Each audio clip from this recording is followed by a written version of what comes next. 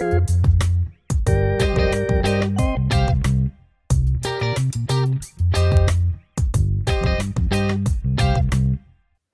and welcome to another episode of Casting Views, the uncle and nephew hosted podcast. I'm Dan. And I'm Lou. Where we pick a subject each week and, well, we cast views. Clever title there. So spent so much on the marketing budget. Yeah. So we have got another guest this week, but before we do, we will play a promo first from some friends of ours, and you'll know them if you've been listening the last couple of weeks. It's the Sugar Coated Murder, the sisters from the Sugar Coated Murder, Karen and Anne. If you haven't heard the episode yet, that where we hosted them, please do. It's you have to listen to it to believe it. I think let's just say that. So we'll hear from them now. Hey, Ann Barner. Hey, Karen Beatty. We need a promo. You know, like where we talk about what we do on our podcast. On our Sugar-Coated Murder podcast? Like how we love to bake and talk about murder? That's what we need to talk about. There you go. I think we've talked about it. Y'all find us on all your favorite listening apps. Stay sweet. And don't murder. Because if you kill people, we will talk about you. All right, cool. And we're back. So, Lou, I was a bit worried about you today because we've got, well, firstly, let's say hi to Antonio. Hi, Antonio from the Cultworthy. Hello, everybody. Pleasure to be here. Yeah, last time we did the link up, you broke your elbow, didn't you? Yeah, so I was unfortunately indisposed, like an accident and emergency, when we were supposed to be doing the podcast. And Antonio did say to me, he goes, can you make sure Lou doesn't do anything, any sort of, extreme sports or anything today? So. See, that's the thing. Do you know why as well? It was terrible because it wasn't any extreme sports. I just fell over in a restaurant. So you didn't have to say that. You could have said you were skateboarding. I could have done. Yeah, I know, but I don't know if it's more or less embarrassing. But well, I think it made for a very interesting episode with me and Dan because not having like the millennial in the group, it was kind of like two old men yelling at clouds. But it made for an interesting conversation. Yeah, we didn't have the young perspective bringing the average age down. Well, the only thing this week is I've still got COVID kicking me about the floor, so I'm prone to a bit of brain fog. So you might have to virtually nudge me at some point if I start glazing over. No offense to either of you. Is that the COVID or is that the age? I don't know. Like if it looks like he's dozing off, Lou, I'll give you a signal. Close your ears, and I'll shout really loudly into the mic to wake him up. Well, I got some new headphones for tonight, so that will do it. And it's actually quite lucky. Luke, can I blame you for the time difference, even though it's my fault getting the time difference wrong? I'm glad I got the time wrong because these headphones weren't delivered. If we'd have started on time, they weren't delivered in time, so Amazon got them just before we started tonight. So Antonio, got you on the show because we kind of want to talk. It's going to be probably the loosest subject we've had, but we kind of wanted to talk about film and the film industry. But so we thought, what better to have you on with your podcasts. I don't know how you're managing to keep two going at the moment. And neither do I, guys, honestly. So do you want to give people, if there is the odd person that hasn't heard your podcast, do you want to just give us a rundown of your shows? Well, hopefully, if you guys have a loyal fan base, they should know my podcast because you played an episode of it last week. That's very true, actually. Yeah. So I have the Cultworthy podcast, which is a podcast that focuses on highlighting obscure cinema and cult classics, kind of trying to like give them new audiences, these obscure films, diamonds in the rough, or films that just have been forgotten about or passed over, giving audiences an opportunity to find them. And I feel even more relevant now with what we're going to talk about today on this episode, that podcasts like mine or blogs like mine exist, not necessarily just mine. There are a lot of them, and I'm even discovering more and more of them right now, and I think it's really important, and we'll get into that later. And then my other podcast is called The Cultworthy Classic, which is a deep dive podcast where I bring on a guest every week, and we deep dive into a cult-worthy classic film made before 1970. So I did that because I feel those older films that really kind of paved the way for cult cinema, or even like modern cinema that's taking a lot of cult cinema aspects and trying to like put it into the MCU, into Disney films, giving them the respect they deserve and having more of a deep dive and not just kind of bunching them into like a review episode with movies like Friday the 13th or Chopping Mall or something like that. So it kind of gives them their own platform, so to speak. And yeah, so far both are just doing better and better every week.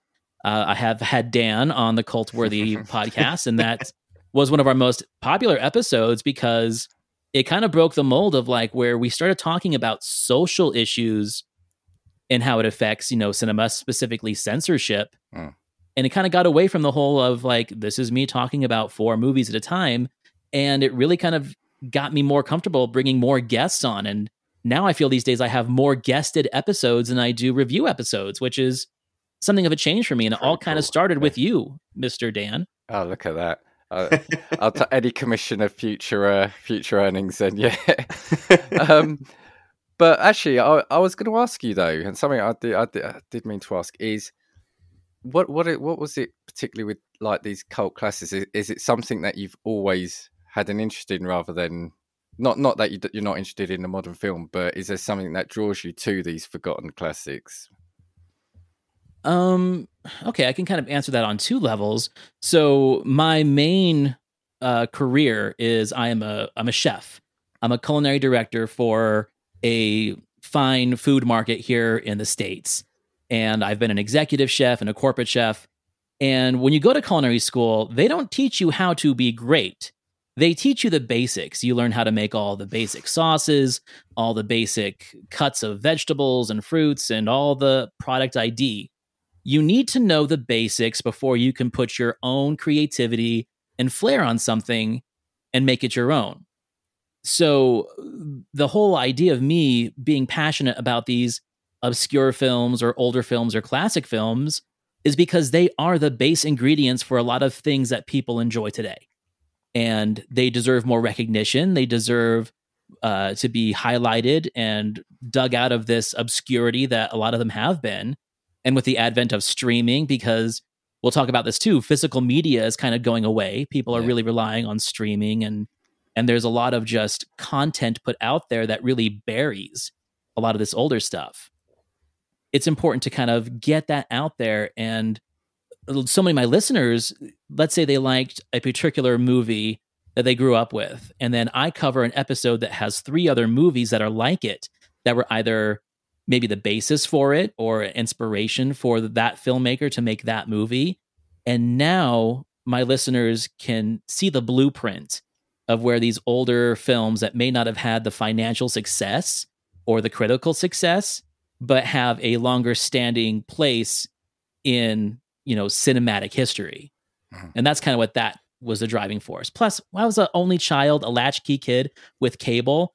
I watched a lot of movies when I was a kid, and movies that some people never even believed me when I said, oh, there's this movie about a kid who loses all his hair and he gets this peanut butter solution that makes him grow hair. That's a real movie. People didn't believe me, and now it's showing up on podcasts and social media. So yeah, like people like me who were nerds about movies back then now have these podcasts and blogs that get these films out, and now they're culturally relevant 40 years later, you know? Actually, Lou, I've got a question for you, but before we do, that's linked to this. And that is what I do love about your podcast is, like, I think you hit the nail on the head. You will find films that either we've forgotten or we didn't know about. So I remember messaging you a couple of times. This was months ago, I think, when we first started interacting. I think, was it 4 Rooms? I think you did an episode on 4 Rooms. Yeah, that was during the New Year's episodes. Yeah, and I remember I'd completely forgotten I'd seen that film. But then, hearing your review kind of brought it sort of flooding back. So I think, there is an element of rediscovering films that we've probably forgotten in our childhood. But Lou, what I would put to you is, okay, there's not that much of an age gap between us, right? No, it's not humongous. It's noticeable, but it's not humongous. But you in your age or your generation, right? Is there like an appetite, or do people sort of watch these older films? Like, say, what did you say, Antonio, for one of them? Pre the 70s, your classic one, did you say? Yeah, so anything made before 1970. And the reason why I picked 1970 is you're starting to get out of the kind of grindhouse theater, drive-in theater, and repertory theater, like theaters that would play the same films on the weekends. Yeah. Now you're getting into the advent of like people being able to actually buy physical media, whether it was 16 or 8 millimeter reels to play at home, or just a few years after VHS and beta. And I feel that's kind of like a turning point in how films were appreciated and screened and shared. Yeah. So Lou, I kind of look at you as the Netflix generation kind of thing. I mean, okay, I've got Netflix, Prime, etc., etc. But yeah, kind of, what's your view on that? Like these quotes, air quotes, classic films. That was for Lou, right? Yeah. Sorry, I thought that was. You see, this generation, they just attention span of. No, well, do you know what it was? Is funnily enough, I had this discussion at work with a couple of people because I think was probably exposed to films that were evidently not of my generation and much, much earlier. So when I look at what my mum and my dad used to watch, I know that my mum has always loved the film Gone with the Wind. I think if you asked anybody that I work with now, they'd never be able to tell you anything. I think that in reality, to me, the first Godfather is probably the earliest thing that anyone my generation would have probably considered watching, only because of the reputation of the film in and of itself. I think anything earlier than that is It's a Wonderful Life. Yeah. That was 40s, I believe. I don't think anybody that I've spoken to, and even with things like The Godfather, the huge like blockbuster classics, I think some people in my generation just have got no concept so kind of like ever seeing it. An old time black and white film comes on, it'd be skip past. I think that's what it is. To be honest with you, I think that it's very much even stuff from like the 80s. Like, you know, I've spoken to my girlfriend about films from the 80s. Like, have you ever seen Back to the Future? Huge film, obviously. When you look at it, again, super iconic. No idea. And I'm like, wow, I don't know what it was, but I think I'm more open to watching something for the first time just because I've seen it on, or do you know what I mean? I'm a little bit more open with that. Whereas I feel now, and I think it's to do with the way that we consume film now. So we look at Netflix, and I feel like we talked about this in a previous episode. How many times do you scroll and then just watch something because you've already seen it, because you know it's an easy watch and it's something comfortable to watch, as opposed to dabbling your feet in something that is number one, potentially black and white, that you're not gonna kind of. Well, do you know what I spent half hour doing today on my Amazon Prime was unticking everything I'd put in my watch list that I hadn't watched and is now not included in Prime because I hadn't got around to watching it, and then re-adding a load of stuff which I know in 3 months I still won't have seen it. Yeah, and Antonio, I think this hits on what you're saying, and we kind of, Lou, we mentioned it in our episode last week with Sean Louis about music. Kind of, it's the fact that streaming now gives people the ability to put content out there, which is great, but is it burying everything from a certain time before? You know, are we getting a deluge now, and it makes it that much harder to maybe find select content or older content? I think there's so many people now, and there's so much content out there that people just need to start, I think, being responsible for being their own antenna for things that they want to attract. Because I think if there's one thing that Hollywood has learned the hard way, even pre-pandemic, is that their marketing systems are archaic. They are outdated, and in my opinion, they're highly offensive. Like, we're still dealing with the major studios marketing their films using racial demographics and cost and class demographics. And on one of my episodes a few weeks ago, and on my website, I kind of went off about some of these studios doing what they're calling they're pricing movies, the cost of a movie to see in the theater based on the popularity of the film and where the theater is located. So if you're in a urban area that has vastly different demographics when it comes to income, they're still charging like an extra $2 or $3 more to see the Batman or the new MCU movie than any other, first run release of that week.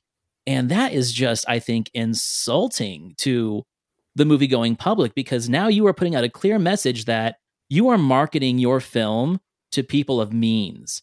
So I thought that they would be a little bit more open and understanding to try and get more people in the theater. And, people with money will say, but it's only $2 or $3. You're not costing people out. for some people, that $2 or $3 is like a meal they're not going to get that week. Mm-hmm. So I feel that the marketing has kind of gone backwards with that. On the same note, when we're talking about streaming, Netflix, I think, is probably the worst thing that's happened in the last 2 or 3 years to entertainment. Now, I think it was revolutionary 20 years ago when it started doing mail DVDs. Like, I was one of the first people on board with Netflix. I mean, I stopped going to Blockbuster. I stopped going to Redbox. I was like Netflix all the way. And then when they started streaming films, brilliant, amazing. I think where they started getting into trouble, in my opinion, is when they started creating content. Because at first it was films and series, and now they're just creating noise. Like, there is so much content that they are just putting money and resources and time into, not for any other reason, but to outshout the other streaming networks. Yeah. They're distracting you with content, and a lot of it's not any good. But they're getting A-list talent, A-list directors, A-list producers, and they have the money to buy like these licenses to things that other people could probably do better with, just to get it on their platform, so you don't go to Prime, so you don't go to Disney Plus. And I think it's crashing their model, honestly. Yeah, look, he mentioned Blockbuster. That was a physical Netflix. Look, I went to Blockbuster with my mum. I remember having to put the DVD back in that box so she didn't get fined the £2 or whatever it was. DVD was VHS. Like that. Yeah, it's like Be Kind Rewind, man. You remember that? Yeah. But yeah, the thing about Netflix is absolutely right. I would rather they use their money or our money on getting the good programs in their license, because like I said, they're spending so much money on these originals that aren't necessarily always doing well. And now we've seen in the recent news that they've taken a bit of a hit, and are looking at like introducing advertising models, etc., etc. And is that come at the cost because they're investing so much money? Because I'll tell you what, if they're going to start showing adverts, then I might as well watch our terrestrial TV, because the whole reason you kind of do that is because it's ad free. You're paying that premium. But do you know what it is as well? I mean, to be honest, I don't think I've ever enjoyed a Netflix original. What was the film that was huge? Was it Bird Box that was the Netflix? Yeah, that's the one you got your beef with. Yeah. I've really got a problem with that film, because I hate that film. I don't think it was a good film. It wasn't a good film. And the story was weak. Machine Gun Kelly was in it, which is another downside. But it's true, all of a sudden it garnered so much hype. And I think it was more like a social media hype, as opposed to, is this film actually good filmmaking? Is it good cinema? The answer is no. It just wasn't. But again, I'm guilty of watching it because I got involved in that hype. Came out of it thinking I'm never going to get that hour and a half of my life back. But yeah, I just think that what's been putting out, it's true. It's just quantity as opposed to quality, by virtue of the fact that when you've got millions and millions of hours of things to watch, you just continuously scroll. And I think that's what the whole Netflix model is based on. It's just mindless scrolling to keep you on the platform. Well, even more than that, there's something a little bit even more disturbing, is that it's also a lack of accountability and a lack of failure. When you are making a film for theatrical release that'll eventually go to streaming and social media, you are relying on a return on your investment dollar based on how many people you can fit in that theater, then how many people can you get to rent that film once it hits physical media or streaming. Like, they do that early access now where it's like $20 to rent for like a month, and then it goes down. Like, you have this accountability, and you have this idea of failure where like you have to create the best product you can, because all your money comes up front. And then it'll trickle down eventually with these repeat rentals and stuff down the ways. When you are creating product for streaming, specifically Netflix, you don't worry about an opening weekend. You don't worry about a rental fee for a DVD or a Blu-ray. You really just set it and forget it. And that is the problem with that streaming model, specifically for Netflix. There is no accountability for loss in those films. No one's getting fired if a Netflix film or a Netflix series doesn't do well, because they're already creating the next one after it. So I think that is where like the irresponsibility and lack of respect for the entertainment model really hits with Netflix. And think about it as podcasters, we put a podcast out and most of our listens come in the first week, maybe two. After that, we're not getting any listens 20 episodes ago. No one cares. No one remembers. You might see one pop up. Now, take that model with Netflix, and let's say they put out maybe 1,000 new shows a month, which is very plausible if you think of all the shows they have times the episodes they have. Do you really think that they expect people to go back and watch whatever they put out 2 years ago, 3 years ago? I mean, maybe if it in the pandemic, for sure, people were like finding a comfort show and watching it over and over again. But I mean, you can go back into the catalog of what Netflix made 10 years ago, and I doubt anyone's watching it. It really is just a bombardment of content. Yeah, I mean, kind of in my house, we use these streaming mainly to catch up on things. Like I say, I've mentioned before, we don't tend to watch a huge amount of TV live, and so we will sort of watch a show, and my partner, she'll repeat watch it because it's on in the background. Whereas when I finish work or now not podcasting, I'm kind of into my video game as well, so I like to spend time on that. But at the moment, we are just kind of watching stuff that the originals are, I think the only one we've watched recently, and now we've been burnt by that, is it Space Force that Netflix are doing. They've cancelled it now. Yeah. And this is another reason why we don't like to watch new stuff, is because we keep getting burnt by the fact that it cancelled, because a lot of the networks and now services don't want to take a risk on anything, because it is all about the numbers. It doesn't matter if it's got, pun intended, a cult following for that show. The fact is, if it's not making certain numbers, it's not viable, so they'll just can it. And so that's why I don't feel like I can get invested in new shows. I like watching ones from about 5 years ago, because I know I've got a complete series or complete sort of 5 or 6 seasons. And I think Space Force is just one. I think I saw an article this week saying that across them all, there's been about 9 or 10 shows cancelled in the last week. And it's brutal. It's brutal. It's also partially the reason as to why my recent series that I've only just gone back to rewatch because I've seen it before is Lost, because I know that all the episodes are there. I know that it's never going to get sacked off, and I know that in reality it's a great show that I'm probably going to enjoy all the way through to the end.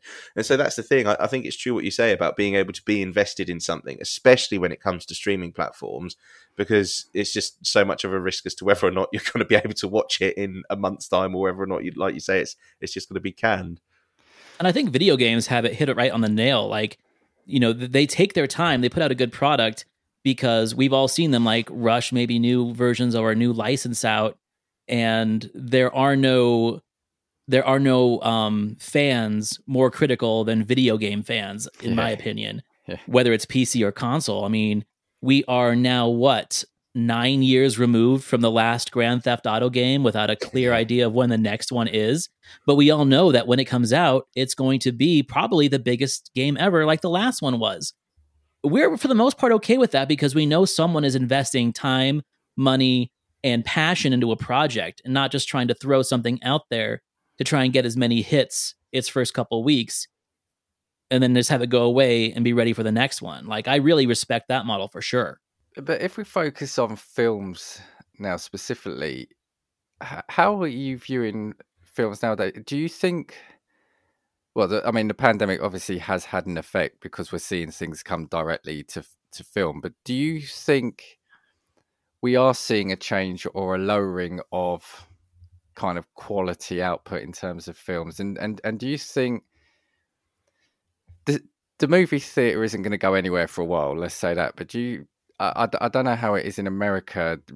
Is it taking a hit there because of COVID, and now with streaming services almost doing sort of like we said, I think you can already now hire the Batman, I think, on Amazon Prime. Do you think film is going to start taking a back seat because people know they can just wait a few weeks and stream it? I think the pandemic definitely didn't help anything, especially when Warner Brothers and HBO started doing that release the week of the theatrical release on the same time as HBO. They did it with Dune. They did it with The Matrix. They did it with a lot of movies, actually. What I feel the film industry created its own issues far before the pandemic, in my opinion. Like, it all kind of really started, I'd say, in the early to mid 2000s with the Star Wars movies coming out, the Harry Potter movies coming out, and then like Disney Pixar movies coming out.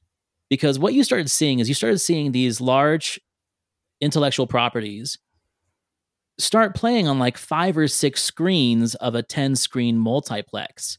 So you were seeing these big intellectual properties bumping out independent films, or, everyone says the romantic comedy has died. Yeah, it was those films that killed it, because they knew they wouldn't get an opening weekend as big as a Star Wars movie. And the fact that they staggered them, like, okay, we're going to have Star Wars in the summer, Harry Potter in the winter, it just kind of destroyed the typical dynamic of when you would release a film, because now it was all based on these intellectual properties. At the same time, theater attendance started to kind of wane. So theaters, especially in the States, you used to have a theater that would sit like maybe 150 to 300 people in the little chairs that everyone kind of sat next to each other. So in order to attract more audience members more frequently, they started converting to like these loungers or luxury seats. Yeah. And now an average theater seats between 75 and 100. So they immediately cut their seating capacity in half. And now you're playing that same movie on 5 or 6 screens and bumping smaller films. They created their own demise themselves by not being as flexible with how they could deal with theaters. But at the same time, the industry has these set rules where, like, you have to play Star Wars for 6 weeks. Well, if you're in a small town, everyone's going to see Star Wars the first week. So now you're going to have 5 weeks of minimal attendance when you could have been playing other first-run films, but you can't because you signed a contract with Disney for Star Wars. It's this kind of mentality that's going to collapse the theater industry, in my opinion. It's not the films, So what my little podcast kind of becomes more relevant now is that films coming out by especially companies like A24 and Neon, films like The Witch and Hereditary, Midsummer, Lighthouse, the new one that just came out, Everything Everywhere All at Once, I think is what it's called. Yeah. These films are getting huge recognition on social media. People are loving these films. People are becoming almost cult dependent on these studios making them.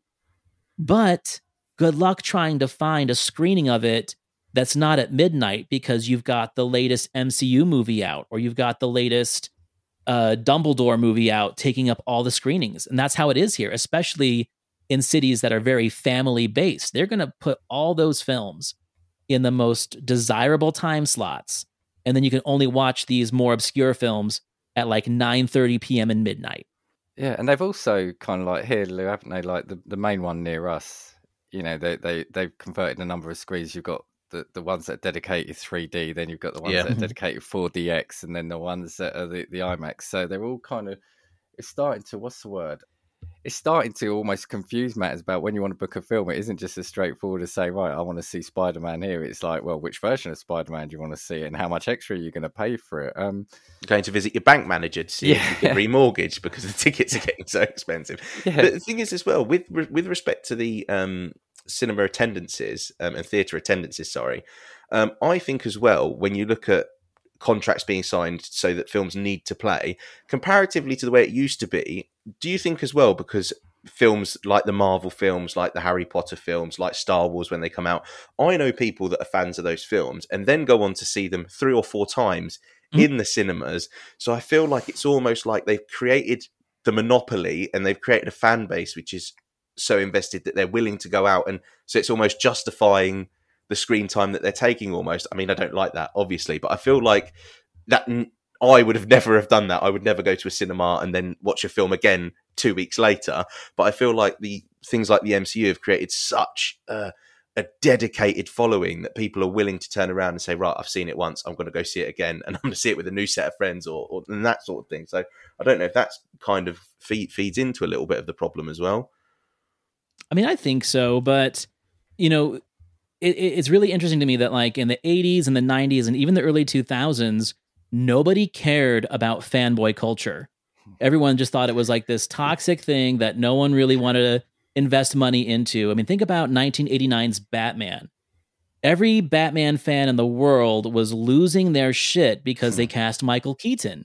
I remember seeing, like, on the news station, people being like, I am never going to watch this movie. You can't cast Beetlejuice as Batman, blah, blah, blah. And then he goes on to be probably the most important and prolific Batman ever on screen. And that film changed the way that intellectual properties, especially superhero movies, were made.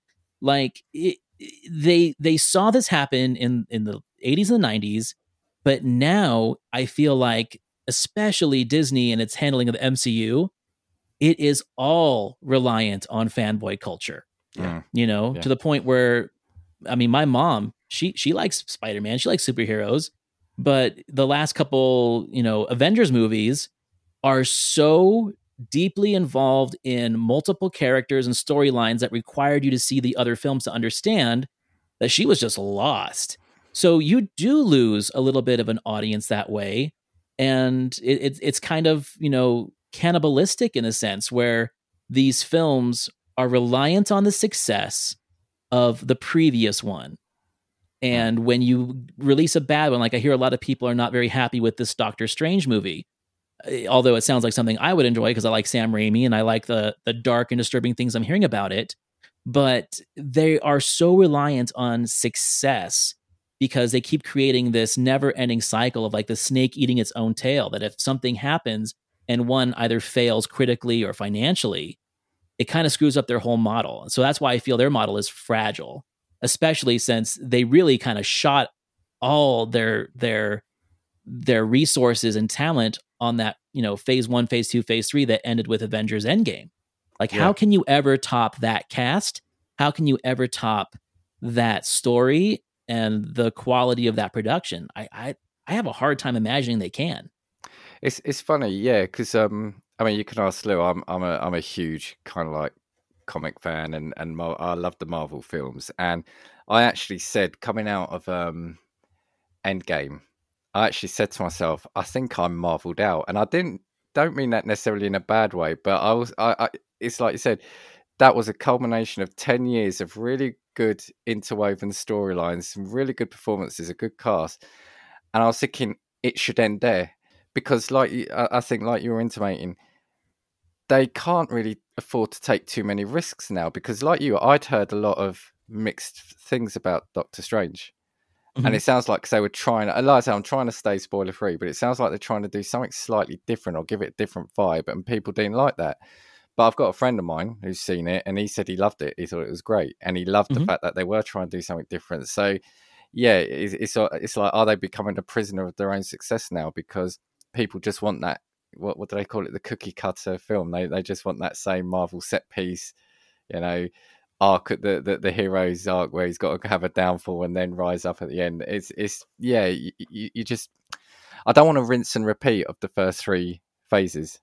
Well, and that's why I think the Star Wars sequels from the last 10 years have so much hate, because they really just recycled everything from the original trilogy, but poorly, And the one that got the most hate at first was the second one. Was it not the Last Jedi? What was it called? The one that Force Unleashed, Rise of Skywalker was. So it was the Last Jedi. The Last Jedi, yeah. A lot of people hated that one the most because it did try to take a little bit of a different turn than the formula was. Yet they were somehow forgiving of Rogue One and even the Solo movie a little bit. But because they weren't part of like a trilogy, I think that is why they got a little bit of a pass. And as we've seen now, Disney has kind of struck gold with these series, the Mandalorian, and now Obi-Wan's coming out. They're doing really well, and I actually really enjoy them because they're letting us play in the Star Wars sandbox without pissing on the actual trilogies and the actual Skywalker storyline. And in my opinion, put Skywalker to bed. There's so much more out there in the Star Wars universe that's interesting and fascinating, and I think Mandalorian proved that. It's almost like the fear, isn't it, that we need to have something of the original to make sure we get the fan base there, but then they've become too reliant on that. Sorry, actually, I was going to go back to you, Lou, and without wanting to make you you're the young person, let's get the young perspective on this. Is cinema a thing for you? Do you go to cinema, or is it like a destination date for you at all? Or do you know what? When I was younger, I would say yes. There were certain films and sets of films that I would, if they came out, I would go to the cinema, and that's where I had to watch them. famously, one that we always used to go with a group of friends. I watched every single Paranormal Activity film at the cinema. Loved those films. They were just one of those ones. We were all young, obviously still at school at the time, and I feel like they were a good laugh to go with your mates. I think the last time I went to the cinema though was to see the first It film, the remake that came out with Skarsgård. And I think that's the last time I went to the cinema. But for me now, I feel like I have to either be invested in a director or invested in a particular franchise. So, I lied. I went and saw the latest Spider-Man film. I went with my sister. Okay. And that was the last one. But then before that, it would have been it. But again, because I quite like the Marvel films, I knew that the hype around Spider-Man was huge as well. And my sister wanted to go. So I kind of tagged along. Good brother. But yeah, I mean, right. the film that came out that I think I ended up missing, and I think it came out beginning of pandemic that I would have gone to have seen in the cinema, was The Gentleman.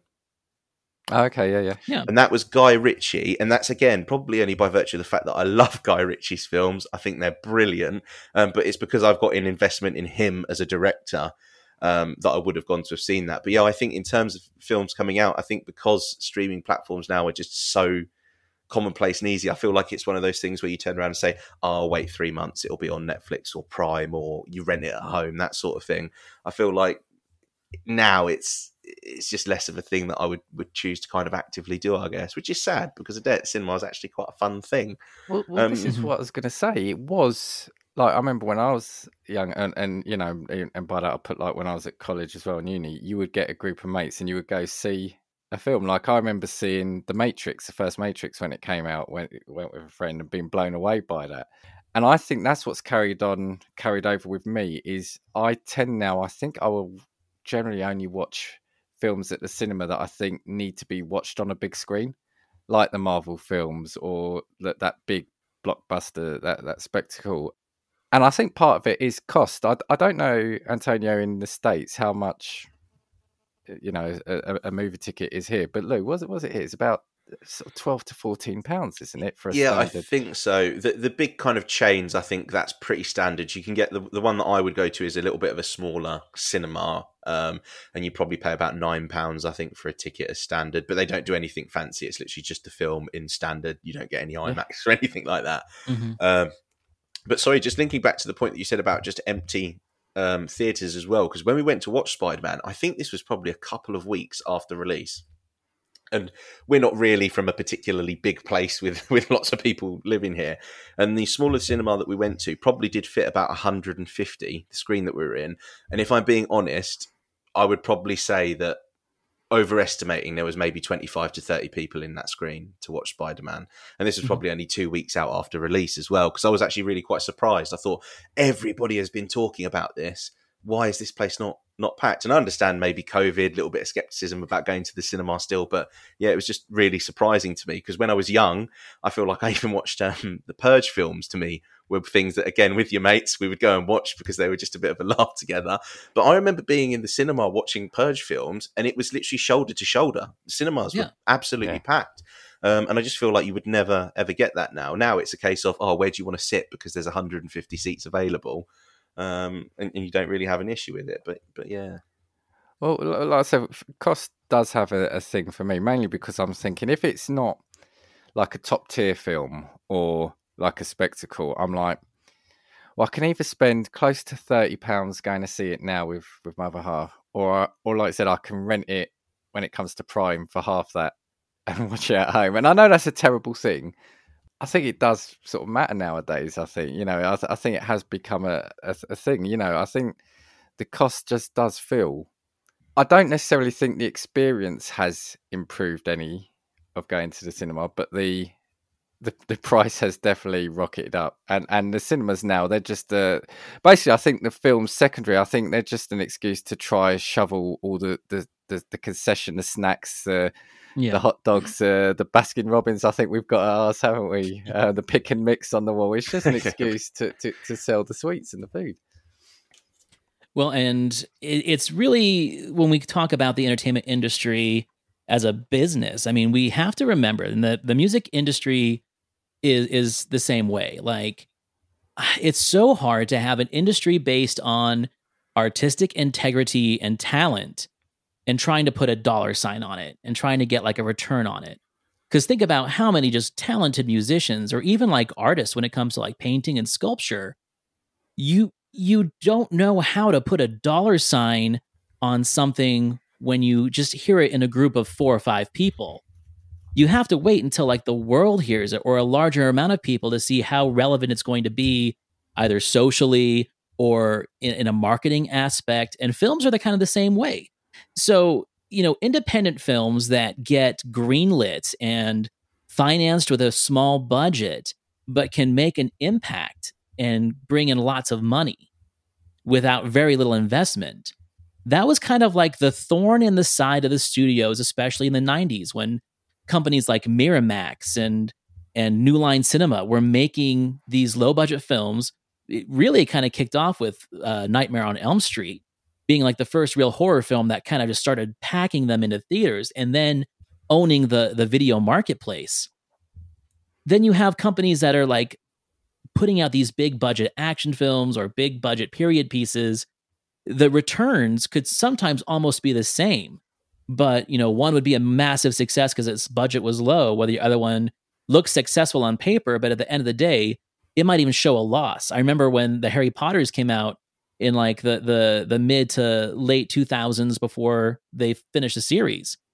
I remember reading somewhere that like the 5th and 6th entry of the Harry Potter series actually lost money in the books, even though they were massive successes. Now, that all really has to do with, accounting tomfoolery to, kind of get your budgets in line and not have to pay unions and actors residuals. Like that's kind of where that comes from. But just because you see like a B behind a number that, made $1 billion doesn't mean that it was actually successful in the long run, because that money might have already far been spent. And again, that's where the artistic integrity of filmmaking, it's an art, it's a creative medium, is easily manipulated and screwed over by the marketing and the corporations behind it, who are really just treating the film as a product and you as just a basic consumer, But that's how it's again, it's that whole Ouroboros thing, snake eating its own tail. One doesn't exist without the other.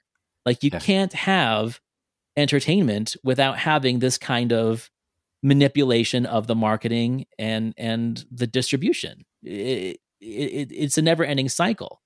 Streaming kind of threw a wrench in the gears because now people can spend $5-6 a month and get these things streamed. And when it comes to like my show, where I think streaming is a blessing, is that all of these cult films or obscure films that were doomed to a life of like bargain bin VHS or midnight showings on cable now have an audience because they are available everywhere, whether it's YouTube, Tubi, Shudder.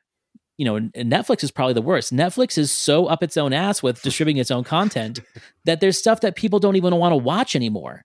And that's why they're struggling. That's where like, oh my God, we need commercials because people are watching all the good stuff on these cheap streaming services with ads. They don't care about the ads because they're seeing movies they haven't seen in 30 years and thought they'd never see again, Yeah, and something I was going to say is, in the modern day, how easy is it if you are like either an independent film or a lower budget film to get your film made or plugged in the theatres or by the big companies? So, for example, you absolutely know the next rock film is going to have the dollars thrown at it. Yeah. Something Lou and I, we've mentioned on our films in our pod before, like the Fast and Furious. I've just got into watching that. Now, they're not, I'm not going to say they're the best films. As someone who's old school, likes to see an entertainment, it scratches an itch. But that next one, I think they're making number 10 now, is going to have the money thrown at it for the cast and budget. Michael Bay, he just wants to spend all those $1 million on blowing stuff up. A lot of people say the plot's secondary. If you've got a decent film that you want to be made, I'm wondering, is it harder to get that financing without potentially the streaming services nowadays? Are they helping in that side of things? I think that what you're seeing is a generation of filmmakers, mostly millennials and now Gen Z's kind of tapping into that as well. See, when I was trying to get into filmmaking back in, the late 90s, early 2000s, because I'm like that borderline Gen Xer into millennial. Like I was born in 81. So I'm kind of like in that little lost area between the two generations. We were still dealing with film. Like if you wanted to make a movie, you had to use actual film. Digital did not exist. So once that became a more commonplace, even in like the big budget films, they're shooting digital. Like all the Avengers movies are shot digitally. It's a much more practical medium. Like I'm not going to say less expensive, but it's more practical. You can now make a decent looking film on your iPhone. People are doing it. Yeah. Like think about what your iPhone looks like compared to what like the highest end prosumer video camera from like the late 90s looked like. It's forget about it. There's no comparison. So it's easier to, I think, get acknowledged. The problem is, like we talked about, just the mass of content out there, whether it's on YouTube or people doing Instagrams and Reels. Like there's a lot of talent out there because they have the tools now. So that's where kind of like learning how to market yourself and expose your talent to people who can get you onto a streaming app. You know, there's a filmmaker I respect a lot. His name is Ty West, and he does these horror films. Most of his films went straight to either video or to streaming and got a cult following there. And then this last year, he released a film called X, which is about a group of people shooting a porno in a farmhouse in the 70s, and it turns into a slasher movie. And it's got rave reviews. It's made a lot of money. But this was a guy that was able to get his earlier work seen on streaming apps and then built an audience that would actually go see a film of his in the theater. And like I talked about, it's hard to find films like that in the theater these days, R-rated, you know? So good luck trying to find it on a Wednesday night in small town America when you've got Harry Potter playing and you've got Spider-Man playing, but it's out there. I think people just have to learn how to define what success is based off something other than money. Like we are a capitalistic society here in the States. Everything's always been based on what you bring in dollar-wise. I think now people are starting to appreciate the fact that clout and respect and critical response. I mean, we have Rotten Tomatoes, which has both a critical aggregator and an audience aggregator. And a lot of people care more about the audience now than they do the critic, because back in the day, New York Times or whatever, you would read the reviews of the films, and that might be your make or break to whether or not you're going to go see that film in the theater. Now you're listening to your friend Bob at work or looking what the audience score is on Rotten Tomatoes. And if the audience is having more fun in that theater and they're rating it high, that's kind of like your clue to like, this is going to be a good time if I see it with an audience that feels the same way I do about these movies. Not what, you know, Mr. So-and-so from the New York Times says. Again, I think it's the industries and the media corporations don't know how to read their audience anymore. Like we are an audience that we've kind of built this cohesive parallel thought with each other of like what we're going to like. And I see more success in that, even though it doesn't show up in dollar signs, you know? With reviews, I think most movie reviewers now, the official ones, I just read their reviews and think, are they just jaded that they've seen so many, or are they feeling like they have to say the most controversial thing about it to stand out? With audience one, though, I do worry about like the review bombing. Like, you know, like you said, oh my God, they've cast, what's his name as Batman, Pattinson now. So Pattinson, yeah, so we're going to give it a low score. I do generally try to ask people I know who've seen it, so if Lou's gone to see it or people at work. Like you said, I think I trust the people I know around me to give an honest view. It's definitely an interesting thing in that respect. Yeah. Sorry, I lost my train of thought there. What about you, Lou? What affects you in your decisions to go choose a film, whether it's, I mean, because these days time's always been money, but I feel these days time is even more valuable than it used to be. So even if you're watching something technically for free or for on the cheap on a streaming network, you are now like delegating time to that. And you're putting value on your time when you're choosing something to watch. That's at least what I do. How about you guys? Yeah, that's the thing. I think as well, you mentioned something about the slasher film that you mentioned as well, which was a much smaller film, because I've got a British one that I really remember really loving. But I think that's what it is. I think it's now just a case of, what do I think of people when they turn around to review a film? In reality, the only reason I went to see Spider-Man with my sister was because I was partially interested in going and seeing it, but it was just rave reviews from everyone that spoke about it. I didn't see anybody that didn't enjoy that film. And so as a result, again, it was me turning around and saying, you know what, I can sit in this cinema for 2 hours and 20 minutes, or however long that film was, and I know that I'm going to come out and probably be awestruck at what I've seen. I think it's difficult though, because I feel like I don't get to see as much unique film as I used to. So with the slasher film, there was a film called F. Again, never really heard anybody ever speak of it. And it was based in a British school, was the plot. And it was basically a slasher film, all because a teacher had given them bad grades. I thought it was a brilliant film, really, obviously, very, very graphic. But again, I've never seen anything like that come up. Even when we look at stuff that comes across, even on like, when you look at Sky Movies and that sort of thing here, I don't see anything that isn't just super mainstream, that is already been thrown at us at cinemas and then already been hyped up on social media. Because again, even when you look at TV channels, I think here, I could probably go on Sky Movies and look at the Premiere channel, and I could see the Joker playing 6 times over the course of the next 3 days. And in reality, would I like to see something more unique like F in that slot? Would I like to see something that I've not seen before?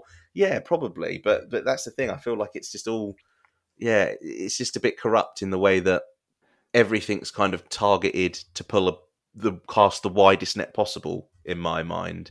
Yeah, that's what I was trying to say. And going back to Antonio, what you were saying about it being a numbers game, are people less willing to take a risk now? Because, like I said, unless it's the next rock vehicle, and I like the Rock, but if it's the next rock vehicle, or it's the next, iteration number 5 of this franchise, they know that that's going to pull the people in. Well, I do remember at the beginning of the pandemic seeing a really good tweet about The Rock, and it turned around and said that COVID has kind of already set the precedent for what The Rock's next film will be. It will be him being some sort of scientific researcher curing COVID whilst also simultaneously fighting terrorists. And in reality, whilst it's ridiculous, you can see it. You can see it happening, because you're just like, you know what? That would pull hundreds of millions of dollars at the box office. Yeah. I think, we're seeing a lot more theater attendance right now. I went and saw the new Jackass movie. That was the first film I saw since before the pandemic, and it was a perfect film to break my theater cycle. However, 2 days after, I did get COVID, so there was a little bit of guilt there, But I think that theaters aren't going anywhere. But what I would be cautionary of as someone in the movie theater industry is, don't build more. Don't take a risk on this sudden uptick in attendance as a sign of like, theaters are back, baby. Let's let it sit a while. Let's be responsible with what our investments already are and with what our commodities already are. We've already got buildings. We've already got concessions. Let's play it safe and see how it turns out, because it could turn around again. Who knows? It's such a weird time right now that, and even if it did turn around and come back again, you're going to have a bunch of people who figure, well, you know what? The first 2 years of pandemic really weren't that bad for me, so I'm just going to pretend like it never happened. You're going to get that into play now with your dynamic of business. I think we are such a species of instant gratification. We have that with our cell phones. We have to have a new cell phone every year. And if it doesn't, get to the link that we click within 2 seconds, we lose our minds. Like, we're that way with our entertainment too. We want our movies now. We want them fast. And then we get upset if they're not good. Well, they're not good because we made them fast. That's the whole, again, the Ouroboros, the snake eating its own tail mentality. Actually, thank you. Remind me when I lost the plot earlier, when I lost the track, you remind me now. Is attention span another thing? Because now, I'll be honest as well, I'll put my hand up, I'll admit it. If I'm watching a film or a show at home, I'll be checking my phone every sort of 15 minutes or so, which is why I love going to a cinema, because I put my phone away, I turn it off, and I'm just glued. But around me, so many people aren't, and they're constantly checking their phone. So is there an attention deficit now that we aren't, used to sitting down for 2.5, 3 hours and just glued on a film. But do you know what it was as well? Was it The Irishman that came out, and that was like a 3.5 hour long epic? I think. Yeah. You would be so hard pressed if I said to anybody that I knew, again, I don't know if this is an age thing. I've watched The Irishman. I actually really quite like The Irishman. To be fair, it was all right. I love it. Yeah. But if you ask me to ask any of my friends or my girlfriend to turn around and say we're going to sit down for 3.5 hours to watch a film, now, if I'm being honest, I've always loved films that have had a bit of historical input, have been based around a historical event. So to me, in my mind, I've always thought one of the best films I've ever watched was Schindler's List. I think it's a masterpiece. But it's 3 and a bit hours long, I think, that film. Yeah. I would be hard pressed, I think, to get my girlfriend to sit down with me and watch it. Even though it is a beautiful masterpiece of a film, I would love her to sit down and watch it with me. I feel like there's just there's again, it's the attention thing. It's, can I really invest 3.5 hours in this? Because am I going to be bored 20 minutes in? When in actual fact, by the time you get to the end of that film, it is an experience in and of itself. And I think, that's what the problem is. You look at even cinemas now, and it's true. I went to watch Spider-Man, and people are on their phones, and you can't sit down and watch a film, for instance, whether it be with family or friends, without somebody turning around and being like, oh, I've checked Instagram, or this is boring because I'm not invested with the first 10 minutes of this film. And I feel there's been a lack of a film that can almost be a slow burner that takes you into the story. Like when you look at the Marvel films, I feel like they're quite hot from the get-go almost. And I feel like that's what's kind of been lost, is kind of slow, beautiful filmmaking. So for me, Schindler's List, absolutely brilliant. The Pianist, absolutely love that film. Really long films, but it takes you putting the time in to be able to get something back out of it. I love slow burn films. They're my favourite. Give me a film that builds up to a crescendo, that builds its story up, and I'm in. And actually, sort of giving it the casting views treatment, we're talking about prices going up. I think I've said before, but I would gladly pay more on a ticket for a variety of reasons. I would pay a little bit extra for a ticket if it meant you had to hand your phones in at the door, so nobody could have their phones. I would pay more for a ticket as well if it meant people couldn't talk or eat through it, which I know is a bit controversial. But there are some films like not all of them, like a big sort of sci-fi blaster, fill your boots. But there are some films where I can't remember what film it was, but the people next to me were just talking the whole way through it, but not necessarily. If something amazing happens, like in Endgame, there are a couple of scenes where the whole cinema broke out, even over here, and it's unusual for a British cinema to do that, and that's absolutely fine, right? Because that's in the moment. But when they're talking about what they're going to do later that night, or they're just chatting about random stuff, it's like, no, give it. I'll pay that £2 premium for you not to do that. Maybe that's what it is. Maybe they need to get rid of all the seats and put people in individual booths to enjoy films. Maybe. But the other thing is, you know what it is as well here, and Antonio, I don't know in the States. I love sitting down at the time the film starts, but the film doesn't start then. So if you've got a 1 p.m. time on your slot, you're going to get 10 minutes of adverts, adverts. Yeah. More. Well, yeah. Then you're being generous. He's very conservative with that estimate. All right, let's say 10 minutes for now. Then you get 10 minutes of trailers. And then you sit back in your seat because you think the film's going to start. But no, you get another sort of 10 minutes of adverts again for local things. Even for the cinema I'm sitting in. I know you don't need to advertise yourself to me because I'm in your cinema. As if they're going to advertise, and as if Cineworld is advertising. What's the other one? Odeon of you. Odeon, yeah. Oh, God, this is the worst advert. Is that so, one? I'd probably pay a little bit more to not see any of that. Yeah, I mean, I agree with you. And this is where, I've got a controversial view on how I think things are going to roll out in the next 10 years when it comes to this. You are getting, and it's funny because, if I would have been talking about this 10 years ago, people would have called me a hipster making everything old new again. I think that you are getting a generation or even multiple generations so tired of the mass marketing of these films and the mass marketing approach, like you said, with these ads. I mean, there's ads in the theater that say, put your phones away. And then there's a Coca-Cola ad, text Coca-Cola to 37572.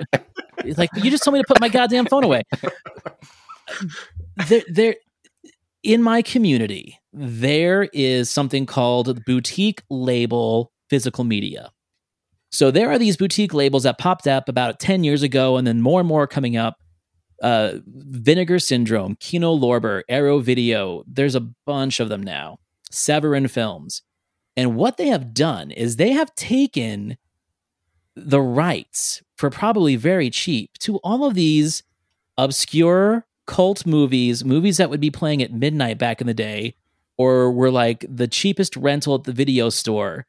And people now, especially older millennials and Gen Xers, are like, oh, I remember these movies. I remember the Critters films. I remember all these films from the 80s.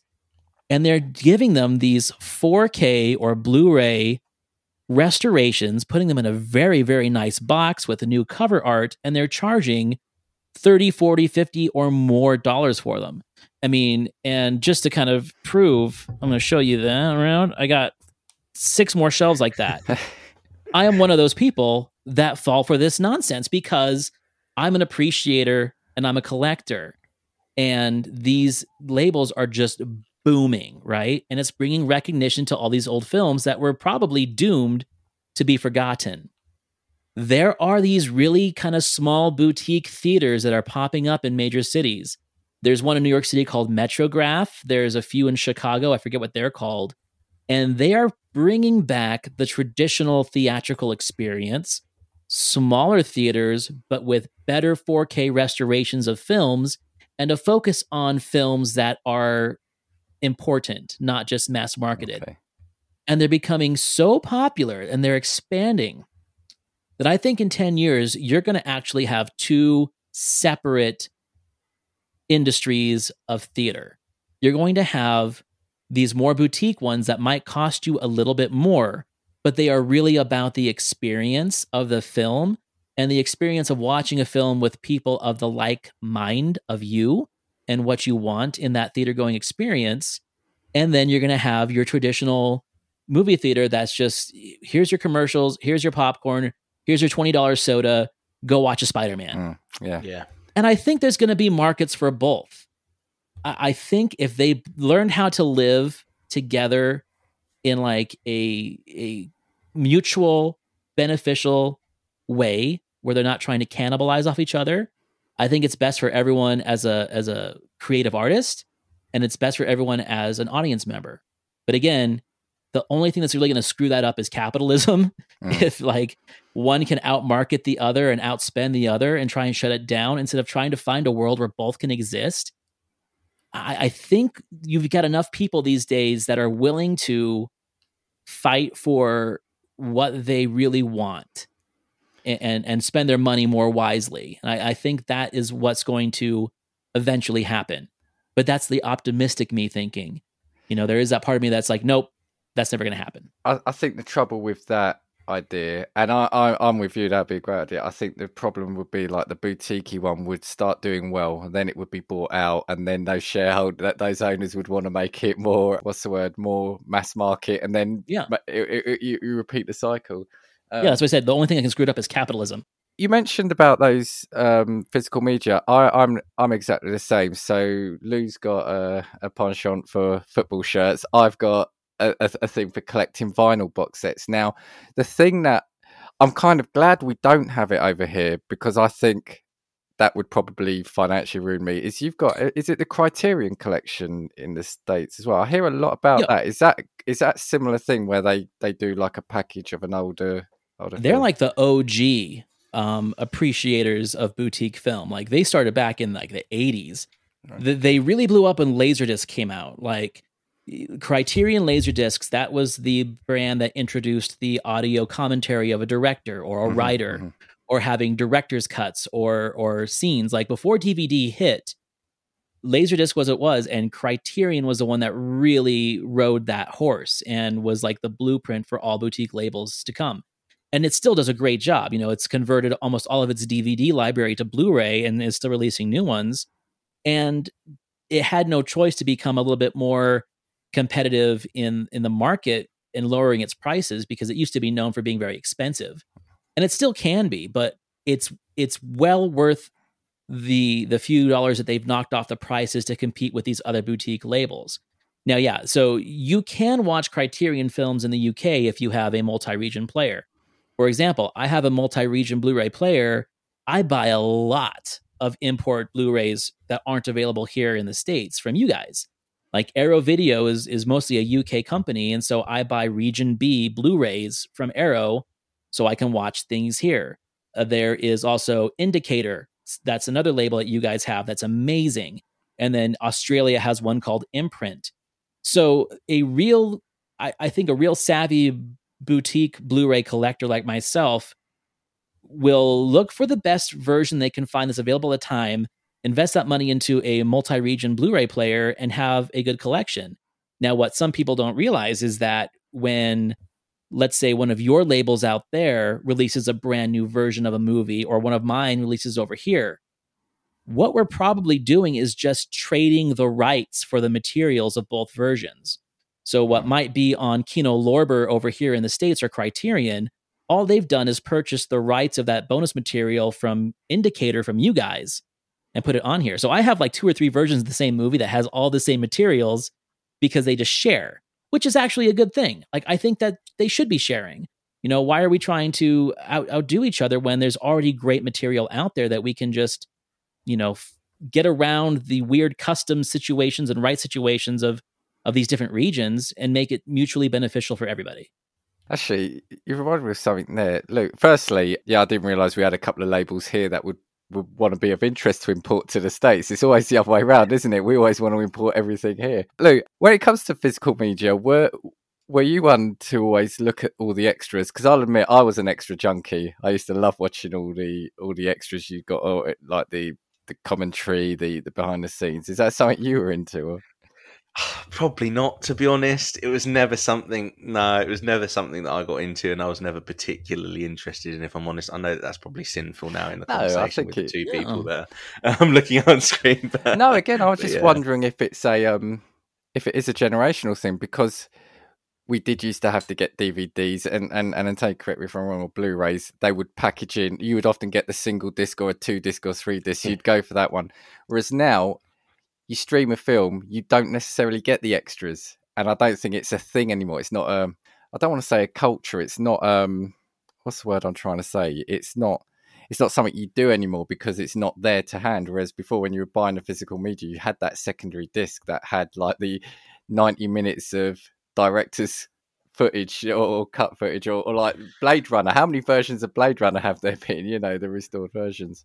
I mean, to be fair, I didn't mind a blooper reel if that came separately on a menu, but barring that, no, I wouldn't watch any director commentaries, that sort of thing. No.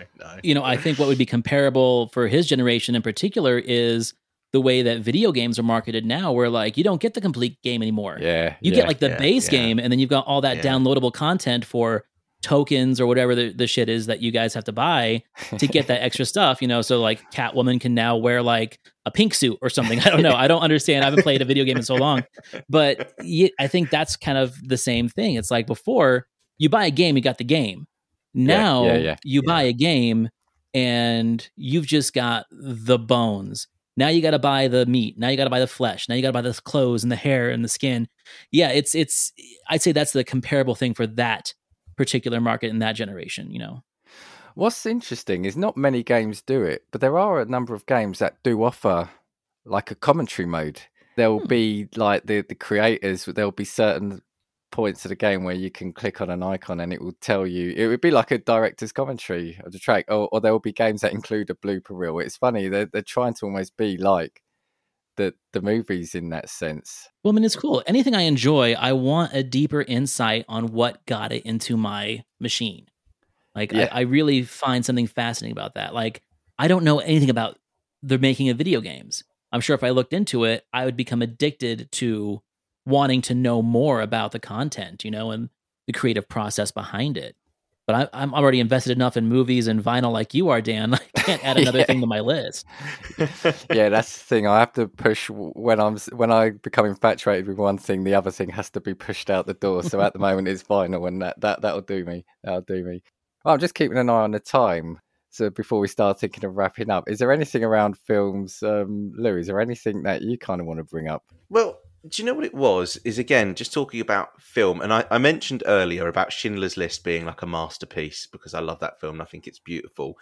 I think it's just been so long since I've seen, and I don't know if this is because Marvel has kind of like cornered the market for what has been cinema seats and just anything that anybody's talked about for like the last 10 years. But I think it's been a really long time since I've sat down and thought, wow, that was a masterpiece of a film in terms of it was a blockbuster and it was beautifully made and it was good cinema. And I know that that's difficult because every person's definition is different, but I think that there are standard kind of preset rules as to what would make an amazing film. And that's the thing. I think we've talked about our love for Inception before. I was literally just thinking that. I love that film. A beautifully crafted film when you look at it. I mean, I've always liked Guy Ritchie. They're not everybody's take, but from a story perspective, when you look at the likes of Snatch, Lock, Stock, even Gentleman, and even Layer Cake to an extent, whilst it was probably one of the less popular ones, I think even the story and the way that that's crafted is a beautiful thing. And so as a result, that style of film I love. I just think it's been so long since I've seen that. Don't get me wrong, I love Marvel films. And I love superhero films, but there's only so many times I can watch a light beam shoot into the sky and someone in a really tight suit save the world. Do you know what I mean? It's for me. I would love to be able, and that's the thing for me. Like I would rather go back and watch a Godfather film. I would rather go back and watch Schindler's List. You want a good storytelling. That's what it is. And for me, I feel like that's really lacked. I think the last time I saw it, so I really liked The Gentleman for story, was Knives Out. Oh, a great movie. Yeah. Yeah, I thought it was a fantastic film. I really liked, was it Daniel Craig? Just because he played someone completely different as well. But I thought it was brilliant story, brilliantly told, with a little bit of comedy. It had a little bit of the suspense. It was absolutely brilliant as a film. And I feel like that, to me, was such a diamond in the rough for anything that I'd seen come out. That's what I kind of miss. And I feel like it's terrible to say because I don't think that the quality of filmmaking is getting worse. I just feel like it's more difficult to find films that are just beautifully crafted as opposed to anything else. I don't know. It's strange. Antonio, what about you? Is there anything or either on that or you kind of want to bring up before we look at wrapping up?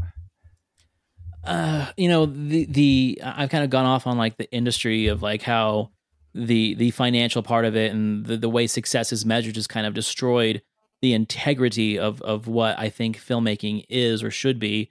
But that's just my opinion. You know, some of the things that I don't like, people probably think is what saves filmmaking. And that's what's so great about being I can't say a professional movie watcher because I'm not, but at least I know when I say something, I feel like I know what I'm talking about.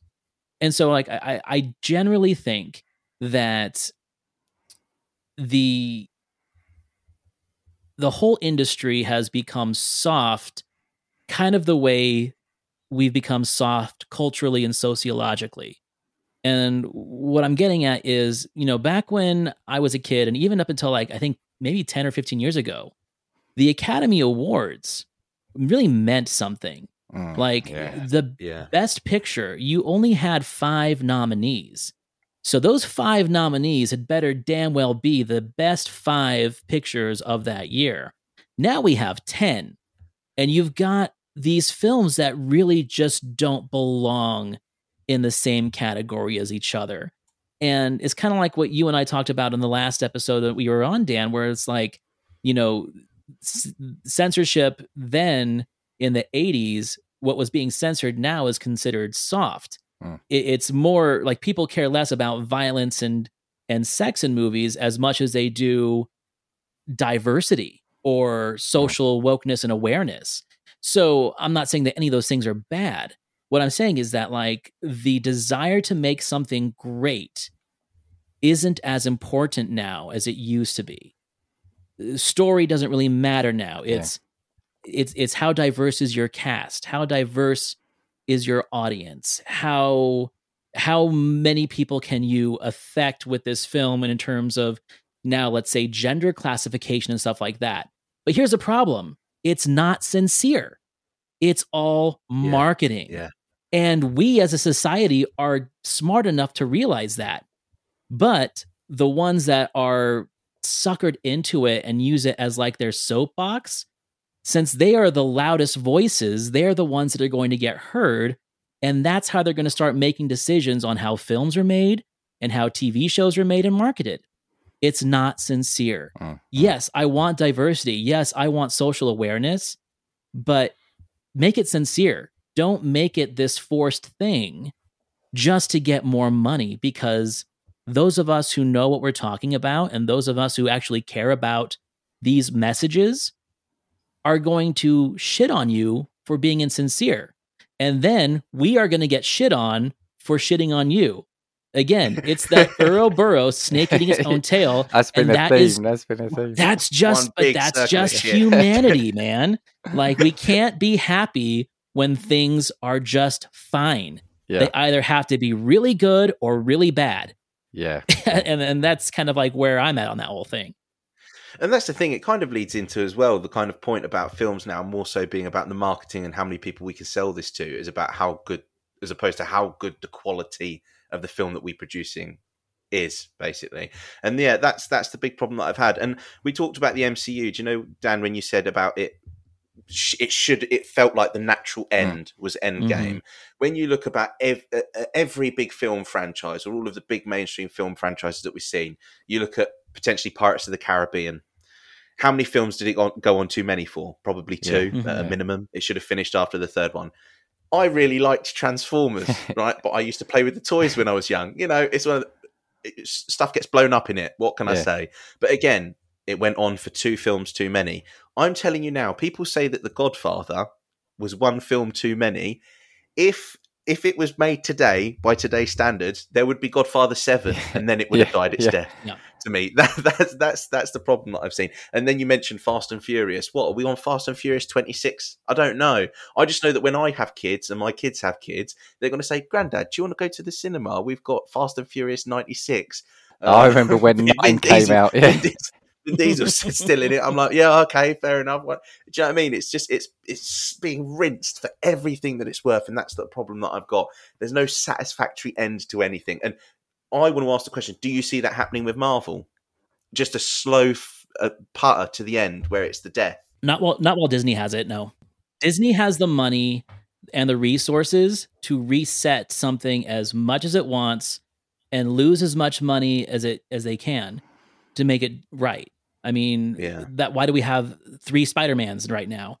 Like, anything that Disney owns, they don't care if it fails because they have the endless resources to do it again and again and again. And I have this theory where they are letting Sony just eat shit on all of these Marvel franchises they have, like Morbius and stuff like that. Yeah. Because they're playing the long game. They know they're going to get it eventually. Yeah. So let it fail. We'll take Morbius in 10 years and make 1 million versions of it and make money off all of them. And if we don't, we have endless resources. Again, it's that capitalistic idea where it's like, when money doesn't mean anything to you, you can let it fail and rinse and repeat with Marvel and Star Wars and all that Disney stuff. That's where Disney is like, it's a very special kind of monster, in my opinion. Yeah, I agree with you. My view on that is I don't think so in the short term either, because the beauty about comics is there's a whole history of storylines to pull from, and the fans will go crazy if there's a particular storyline that's brought in. And I think for now, you could probably see potentially another 10 years of it being quite successful. It's just I think it's what it does after that. It's got that investment from those first 3 phases. I think this next phase will do well.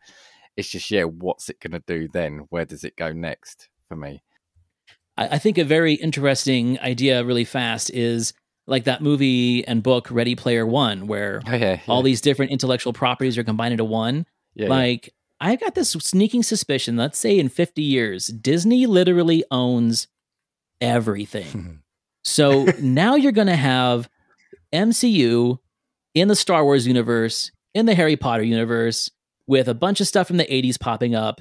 Then you'll have the Wizard of Oz pop in there too, because they own everything. Like these universes are going to be so big in 50 years, it's all going to be Disney.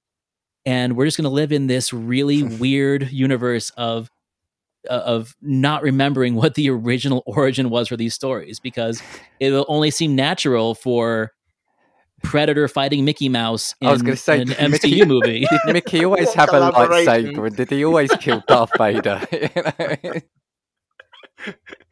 Amazing. For me, just to echo kind of what you both said, for me, it's just about wanting sincere films with a good story. I think it's interesting what you said about Transformers, because I know they do get derided, but I think in the sense that I don't think there was enough focus on the Transformers, as it were. I think it just became a set piece explosion franchise. Let's throw Megan Fox's abs in here.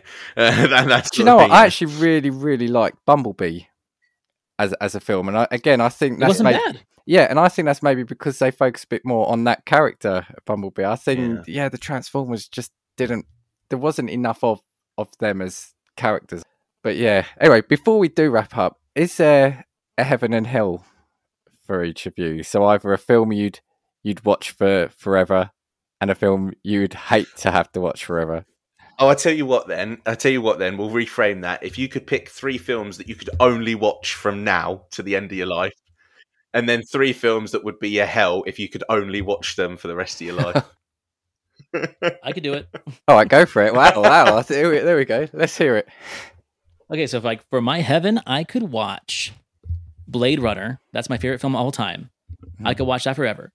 I could watch... I'm going to include all 3 Godfathers into one. So let's say the Godfather saga. We'll allow it. I'm a Godfather 3 defender. Sorry. Yeah, I don't think it's a bad film either, to be honest. It was on the other day and I turned around and sat with my mum and I was just like, I don't understand why this film gets so much stick. I just don't think it's warranted. Right. And then I could watch the Sergio Leone film Once Upon a Time in the West. Okay. For the rest of my life as well. So those are my 3 heaven films. I could easily watch all those all the time. And they're long. So my heaven would be nice and stretched out. I wouldn't have to repeat them as many times. For my hell, I get some shit on this in my cult film community is because I really hate these films. Number 1 on that list is Boondock Saints. That's my least favorite film of all time. That would be hell for me if I had to watch that for sure.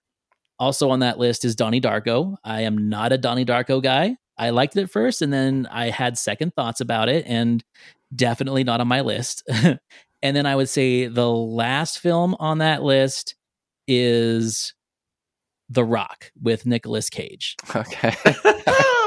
I don't mind that. I'm sorry. I like Michael Bay in certain doses, but that movie just never did it for me. And I like to pretend that it doesn't exist. Wow, it's straight in there. Lou, what about you? Okay, I think heaven. Sorry, I don't know if this is. I don't know how well received this is going to be. But I've mentioned Schindler's List. I'm going to say Schindler's List. I think it's my favourite film ever, just because I think it's just beautifully crafted. My second film, I'm going to have to put a Guy Ritchie film in there. I feel like I'm going Snatch. Good choice. Yeah, I just feel like it has to be. I feel like that film you can watch over and over again and you'd laugh every time you watched it and you'd still love that every time you watched it. And this is so left field. And my girlfriend, if she's listening to this, is going to turn around and be like, I knew he'd put this in there. The original Cars. Oh, wow. I don't know what it is. I love that film. I love that film. I think it's brilliant. And in my mind, it tops any of the other animated films. I've made this case for ages. Cars is not only a great animated film, it's also a good racing film. If you actually sit down and watch it. It is. It's brilliant. Michael Schumacher's in it. Lewis Hamilton was in some of the sequels. Absolutely brilliant. I think for my hell, Dan, could you give me my first one? Oh, Fast and Furious. No, Bird Box. That one there. What's the film? I think this is Nick Cage as well. The film where he opens his kid at school opens the time capsule, and it's got all of the dates and all of the world-ending events happen. Oh, Knowing, 100%. Yeah, that's not. Oh, that's don't not bother. great. Oh, don't. Oh, yeah, I hate that film. And then I think it's also Nick Cage. I like Nick Cage. Well, actually, no, that's a lie. I like National Treasure, and I like Gone in 60 Seconds. And then what's the one where is he the airline pilot and everyone goes missing? Oh, what's that one called? God.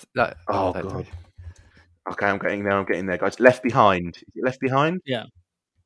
Yeah, Left Behind. Yeah, honestly, I couldn't think of anything worse. And I don't even know what order I'd want to watch them in because I feel like I just get progressively angrier while having to watch them. But that was actually a remake. That's like a really popular book series out here by Christian authors, and it was made in the early 2000s or late 90s with Kirk Cameron from Growing Oh, Pains, wow, you know, because yeah. he's super religious. And then they remade it with Nicolas Cage. I'm like, what are y'all doing?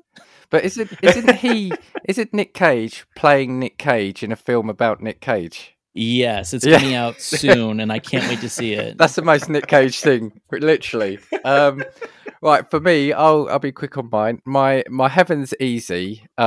Inception would have to be there because I tell Yeah. everyone I really like that. I think it's a good film. It's a good plot. It's a good cast, and there's a mix of effects as well as it being a good story. So Inception would be there. I might cheat for this second one because Antonio did, so I might wrap up the Godfather trilogy into one. If not, I'd Nice. probably go for the. I actually prefer the second, but I think I'll probably go for the first. Okay. And Lou, what you're saying, I was one of the people, I remember having seen the third one years ago, and in my head, always thinking it was never a good film. But then, quite a few years back, I watched them all again and watched the third and thought, do you know what? It isn't a terrible film. I think it's just because it had Andy Garcia in it and it had Coppola's Sophia, daughter in it. yeah. And I think that they got a bit of stick for that. But it's not. The acting was so rigid. But it's not a terrible film. So anyway, number 2 would be that. And my third one, I love because I love these films, but it would probably have to be the first Rocky film. I love Rocky. Yeah. I knew you were going to mention that because you put it out in your Ride or Die films when I was calling it out on Twitter. Yeah. I even mentioned it in that episode, yeah. I love the Rocky series. I think the first 2 are great, as in proper story of an underdog getting that shot, and it's got warmth to it. I think they humanize his character. I really like those, and even Balboa, which was the 6th one, and the first Creed film. I think they're great. They're great. Yeah. I think the boxing is secondary to me in that, and it's about the human story. Hell, I'm going to find difficult because I can't really pick films that I've disliked. They would be involved, like these spoof films that you get, like that spoof. I generally tend to dislike those. I think they try too hard to be over the top funny spoof of a, like you get the Scream spoofs, you get the scary movies. Yeah. Those are I'll watch for about 5 minutes and realize why I don't go out my way to watch them. I think the recent Star Wars sequels, I had high hopes for it, and then I'd watched the first one at the cinema, and then the Star Wars kind of doesn't exist for me anymore. And I don't know. I think I'll probably leave it there. I think our heavens have all been quite good there. Yeah, I think that's fair. Do you know what it is? I've picked mine based on emotion. I think Schindler's List would make me very, very sad and very emotional. Snatch would pick me up, and then Toy Story, Cars would give me that feel good factor again, and then I could watch them on continuous repeat like that with that set of emotions. I was going to add Lock, Stock into mine because I thought there's got to be a bit of humour, but I couldn't see which one of my 3 I'd knock out for it. Yeah. So, come on. The emotion in Rocky, I defy you not to sit there at the end and jump up and put an arm in the air at the end of Rocky. Right, cool. Well, I think we've put the cinema world to rights here tonight, haven't we? Yeah, they're going to listen to this tomorrow and be like, we got to change our ways. Antonio, do you want to give your socials a plug while you're here? Yeah, I mean, you can listen to me on the same places you're listening to this show right now, pretty much anywhere out there. But I strongly suggest you follow Dan and Lou, as well as myself, and our shows. You can find mine on Letterboxd, Instagram, Facebook, and Twitter under The Cultworthy or The Cultworthy Podcast. And then check out my website, thecultworthy.com, where I have all my latest reviews, blogs, movie news, and episodes, but also links to all of my favorite indie podcaster friends, including Casting Views, on the Cultworthy Partners page. So that's where you can find me and all my stuff and all my friends. Cheers, Antonio. And actually, going right back to the start, your show was the first one that we guested on or even had a guest. So that kind of paved the way for us as well, made us feel comfortable. So thank you. Thank you for having us first. And Lou, and I've tweeted this out.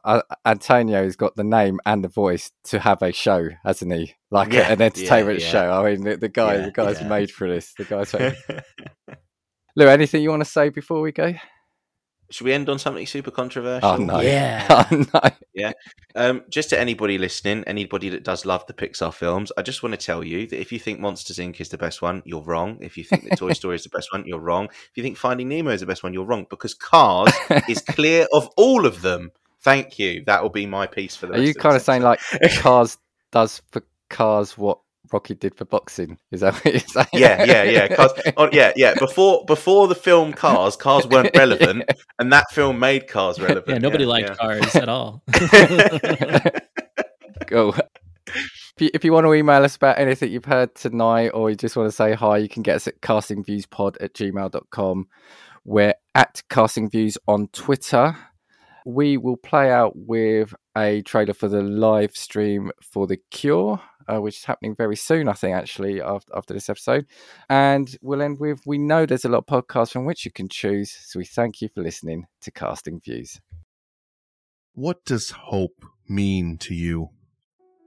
Hello, everyone. My name is Nick, and I am the host of the annual live stream for The Cure, a charity live stream event to raise money for the Cancer Research Institute, which researches immunotherapy, training the body's immune system to fight all forms of cancer. Their mission, one that I believe in very, very strongly, is a future immune to cancer. And this year, for the 6th annual live stream for The Cure, I want to emphasize more than anything, hope. Over the past 5 years, myself and amazing creators and partners from around the world have raised over $50,000 for this amazing cause. And this year, we're looking to add another $20,000 to that total. Please join me May 19th, starting at 9 a.m. Eastern, for 45 hours of content over the next 3 days, as I'm once again joined by amazing creators from around the world to help fight for hope. Learn more or make an early donation today at livestreamforthecure.com.